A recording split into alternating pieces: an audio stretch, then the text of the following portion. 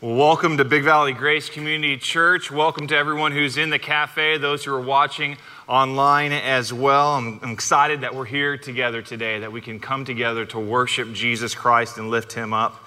As Pastor John was sharing about the finances, it reminded me of just the ways, in addition to finances, that our church is being a blessing to our community, and really partnering with other churches, partnering with other ministries in our town, as he's talking about the Christmas Eve offering.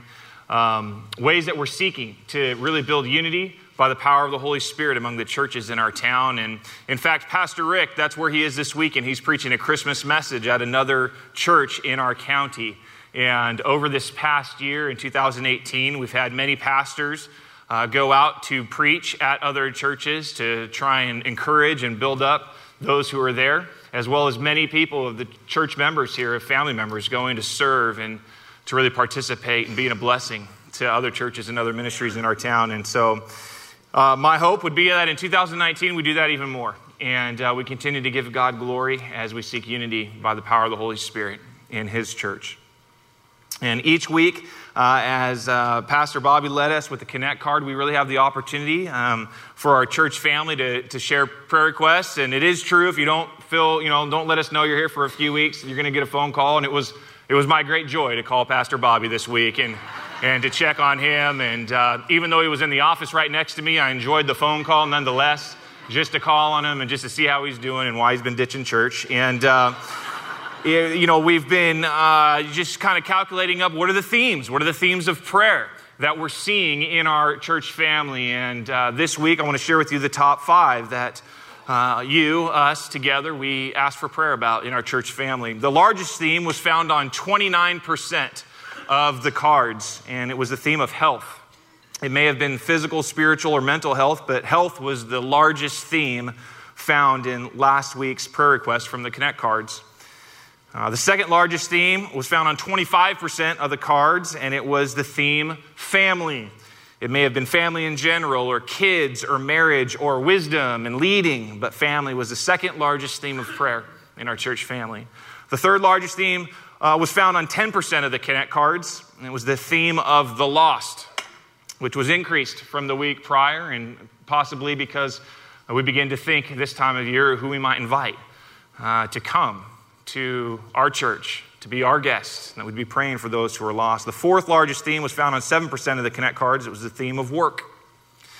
And the fifth largest theme was found on 5% of the Connect cards, which was the theme of praises and thanksgiving. And then you fill in all the percentages beyond that with unique prayer requests that maybe weren't in a category like one of those. And so I share these with you really for one reason only, and it's really as an invitation for you to join us as we're praying for our church family. These are the major themes that are present in our family. In fact, we're going to do this right now together, and I would encourage you just to bow your head. You've seen that image, you've seen those top 5, and just right now where you're seated, I would encourage you to bow your head and to take a moment to pray for your church family. They're the people who are sitting in front of you and behind you, and they're the people who will be here tomorrow, and the different locations that our church gathers and the different times, and that you would take a moment and to pray for those who call this place their church home. So let's do that now. Take a moment and bow before the Lord, and just on your own, pray for your church family regarding these things.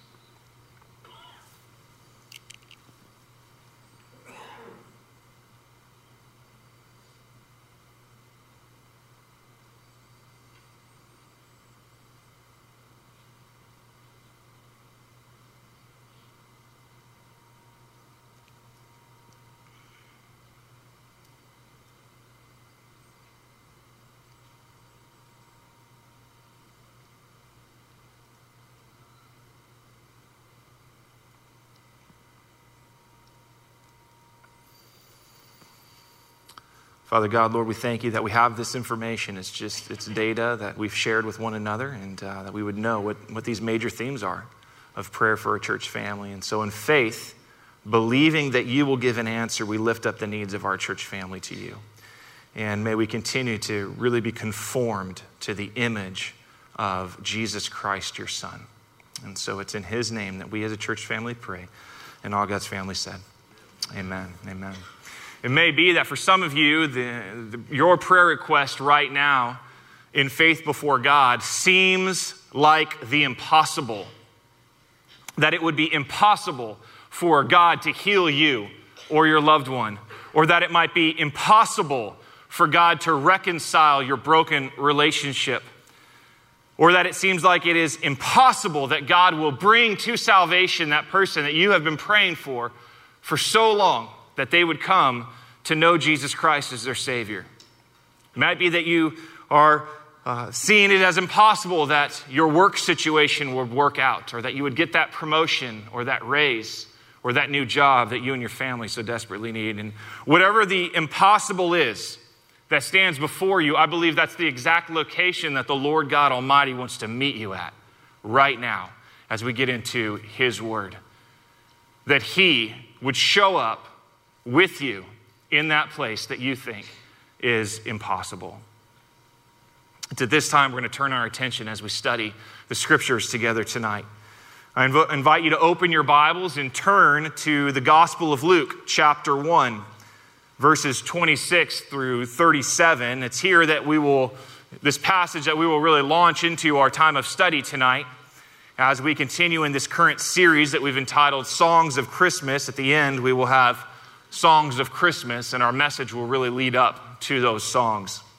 If you don't have a copy of the Bible for your own personal use, we'd like to give you a free copy of the Bible. Come to the altar room right after today's gathering, and we'll give you a copy of the Bible. There's also printed notes in your program, those note sheets. I think they're going to be very helpful for you as we frame our time together and we logically walk through some passages. I think it will be useful for you. And so now let us hear the word of God together. This is Luke chapter 1, verses 26 through 37. Now in the 6th month, the angel Gabriel was sent from God to a city in Galilee near Nazareth, called Nazareth, to a virgin engaged to a man whose name was Joseph, of the descendants of David, and the virgin's name was Mary. And in coming in, he said to her, "Greetings, favored one, the Lord is with you." But she was very perplexed at this statement and kept pondering what kind of salutation this was. The angel said to her, "Do not be afraid, Mary, for you have found favor with God.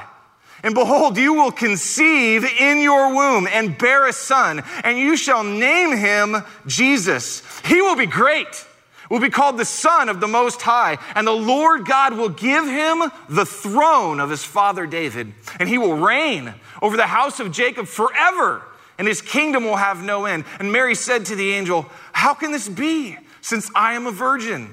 And the angel answered and said to her, "The Holy Spirit will come upon you. The power of the Most High will overshadow you. And for that reason, the Holy Child shall be called the Son of God. And behold, even your relative Elizabeth has also conceived a son in her old age. And she who was called barren is now in her 6th month. For nothing will be impossible with God." Luke, who was a doctor, was extremely careful to record 3 times in this passage that Mary was a virgin. Twice in verse 27 and once in verse 34. Mary, who was a young teacher, not a young teacher, a young teenager, she was completely aware that in order to have a baby, a woman would need to have relations with a man.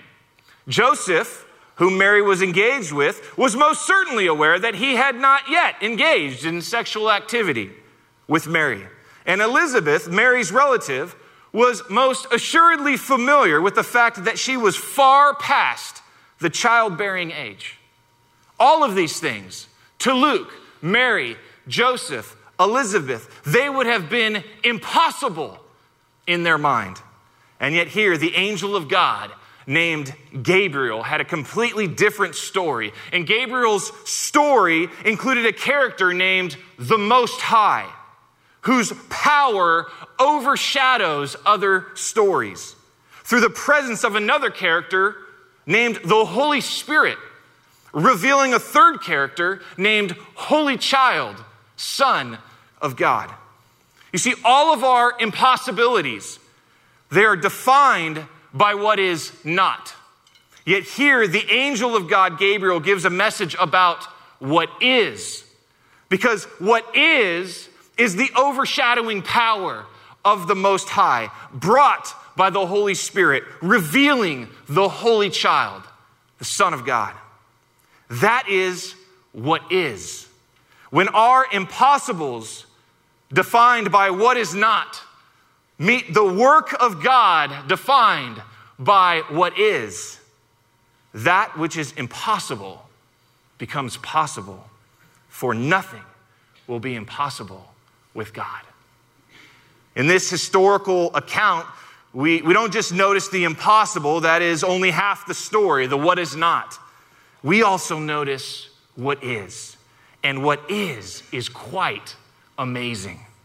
What is the power of the Most High overshadowing each and every one of our stories. What is the presence of the Holy Spirit revealing the Holy Child, Son of God. What is beautiful. And what is beautiful is only made as such because of pure light shining on it. Which is why it would be no surprise to us that the beauty of what is defined in this way. In 1 John 1:5, it says, "This is the message we have heard from him and announced to you, that God is light. And in him there is no darkness at all." God is light.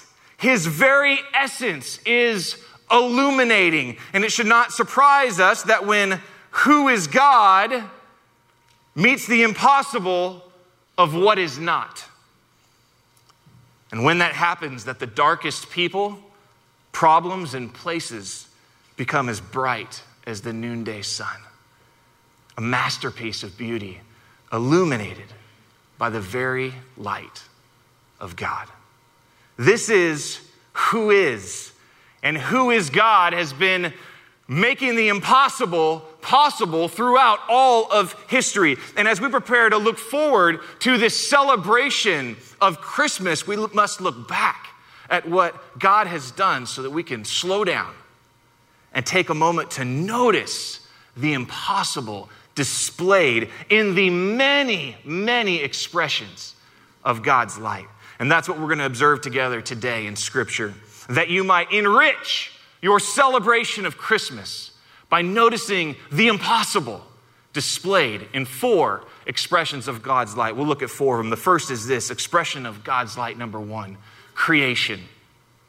And so we take a moment to notice the impossible displayed in the expression of God's light in all of creation. In Genesis chapter 1, verses 1 through 5, it says this: "In the beginning, God created the heavens and the earth. The earth was formless and void, and darkness was over the surface of the deep. And the Spirit of God was moving over the surface of the waters. Then God said, 'Let there be light.' And there was light. And God saw that the light was good. And God separated the light from the darkness. And God called the light day, and the darkness he called night. And there was evening, and there was morning one day." Do you notice the impossible that just took place? God, who is light, creates out of himself light by merely speaking it into existence. The very words of God express who is light into created light. And later in the same text, in verse 14, it says, "Then God said, 'Let there be lights in the expanse of the heavens to separate the day from the night, and let them be for signs and for seasons and for days and for years.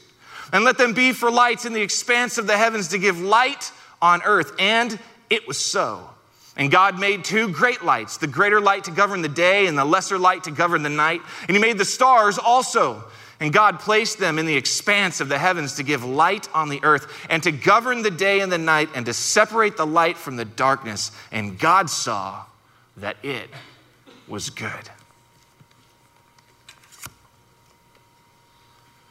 Through the prophet Isaiah, God clearly communicates who he is and how who he is impacts what he does. In Isaiah 45, verse 6 and 7, it says, God says, "I am the Lord, and there is no other, the one transforming light. God is light, and God lights up everything he does. God lights up everyone he comes in contact with. Here's a great question. It's found in Job 25:3.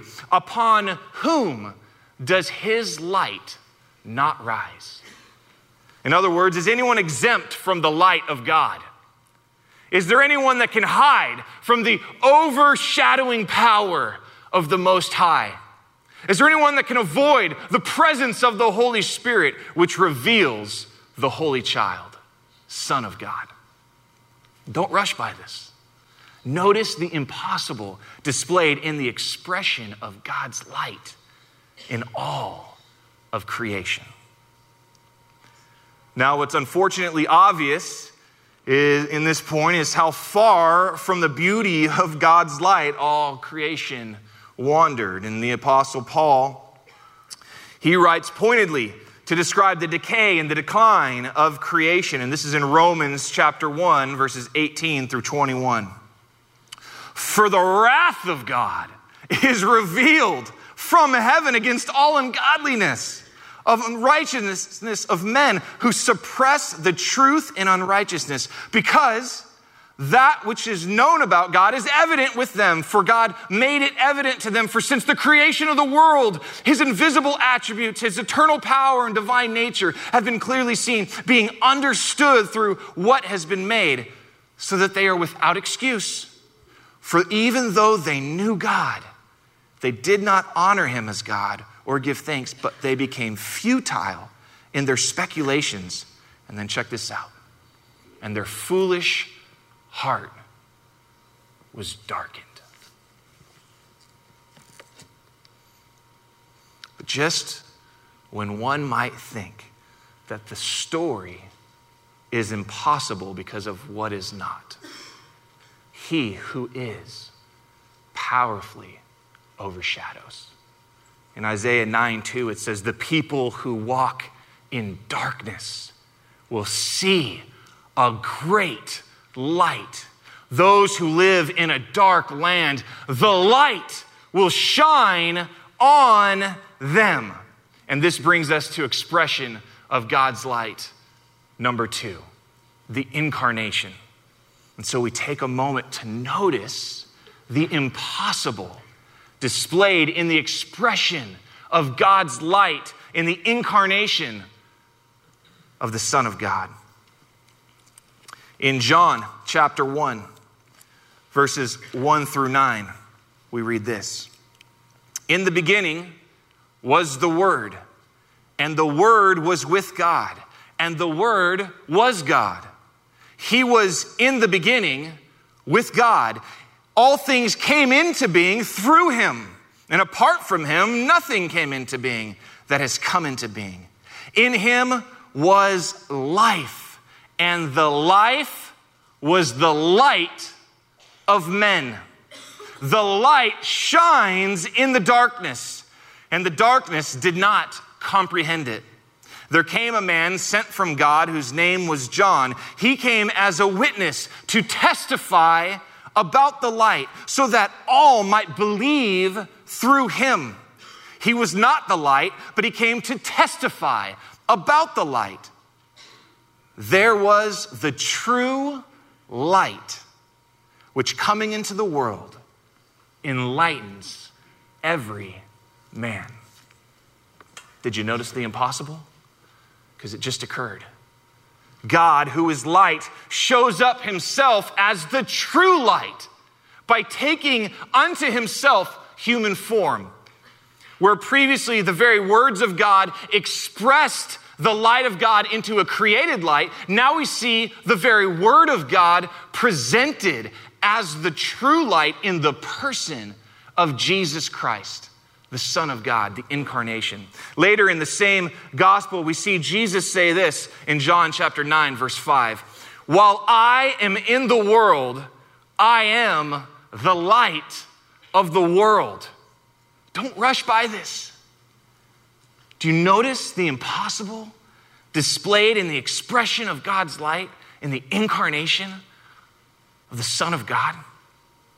Once again, the impossible story is powerfully overshadowed by the Most High. The presence of the Holy Spirit revealing the Holy Child, Son of God. The story gets even better, as the true light did not come just to be present beside darkened creation, but the true light came to actually express his very light to redeem creation. In John 8, verse 12, it says, "Then Jesus again spoke to them, saying, I am the light of the world, and he who follows me will not walk in darkness, but will have the light of life." And this brings us to the expression of God's light, number 3, which is salvation. And so we take a moment to notice the impossible displayed in the expression of God's light in your salvation. In Matthew chapter 4, verses 16 and 17, it says this, "The people who were sitting in darkness saw a great light, and those who were sitting in the land and shadow of death, upon them a light dawned.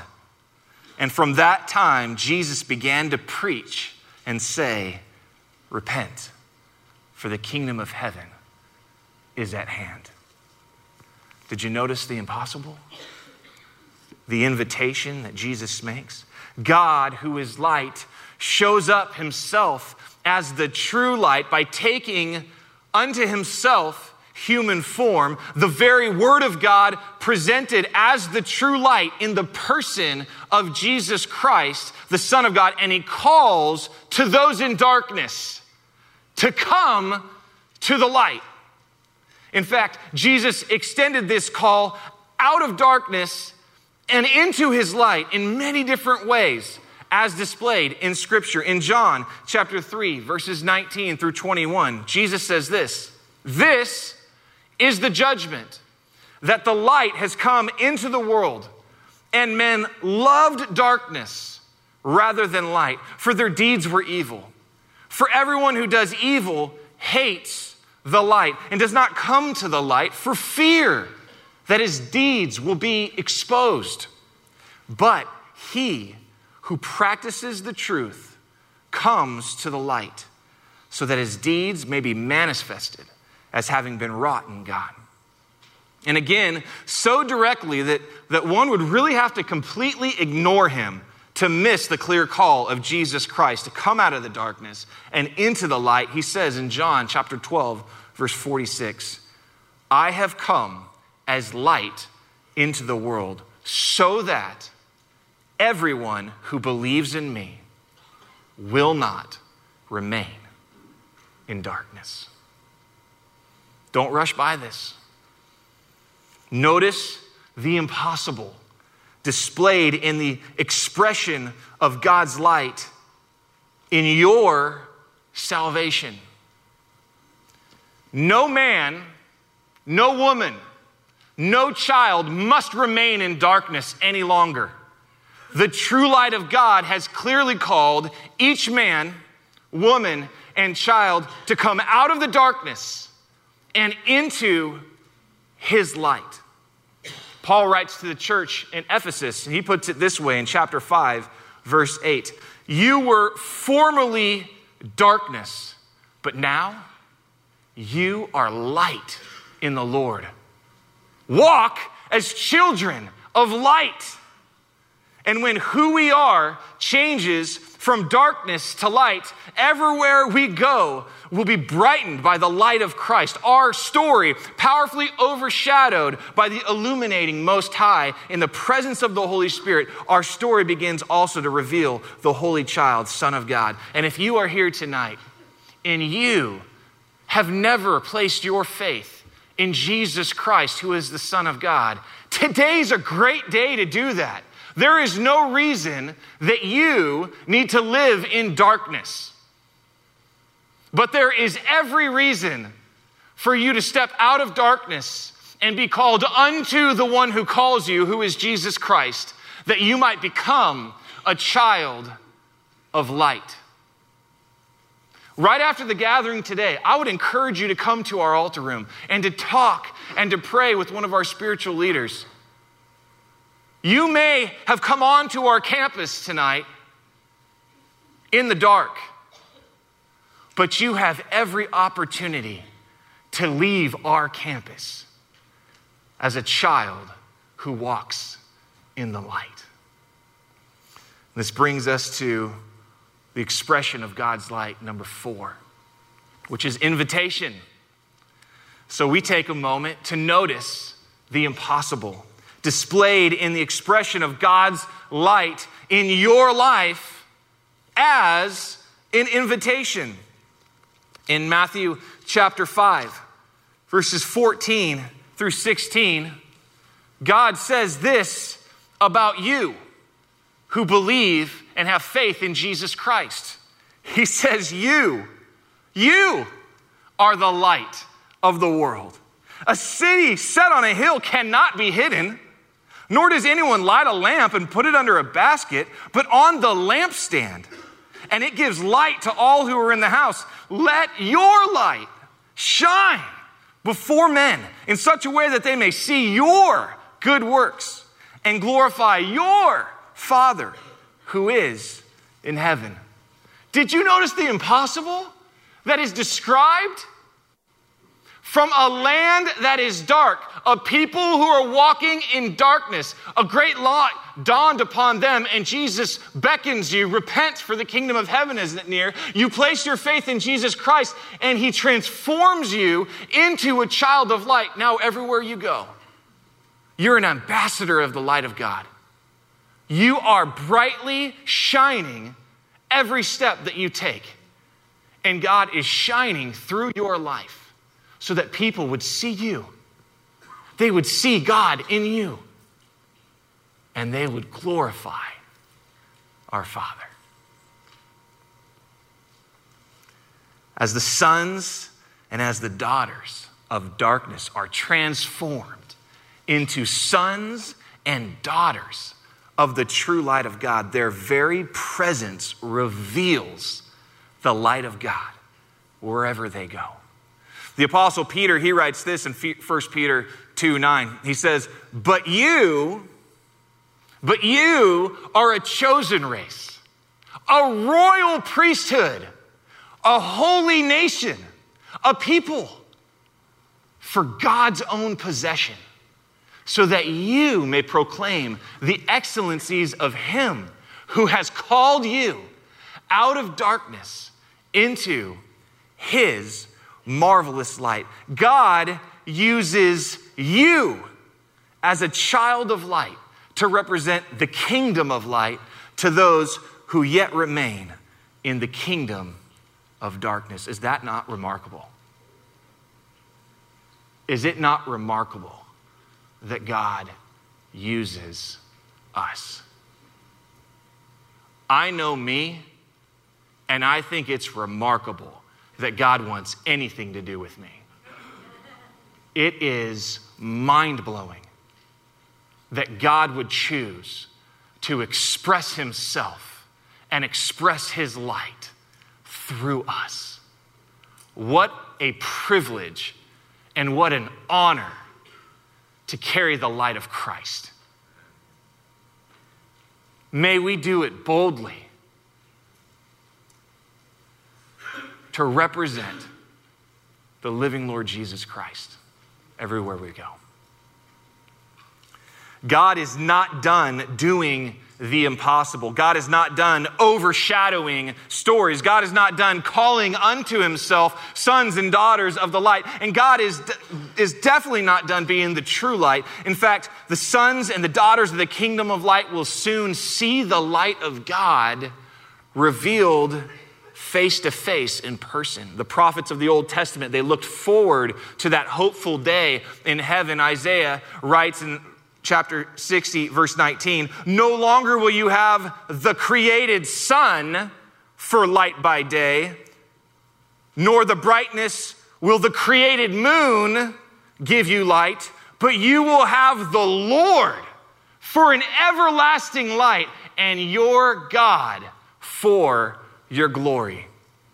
The Apostle John, he was caught up in a heavenly vision of God and was commanded to write down what he saw so that he might have a glimpse of the things God is yet still to do for the sons and the daughters of light. And in Revelation chapter 22, verses 1 through 9, it says, "Then he showed me a river of the water of life, clear as crystal, coming from the throne of God and of the Lamb." In the middle of the street, on either side of the river, was the tree of life, bearing 12 kinds of fruit, yielding its fruit every month.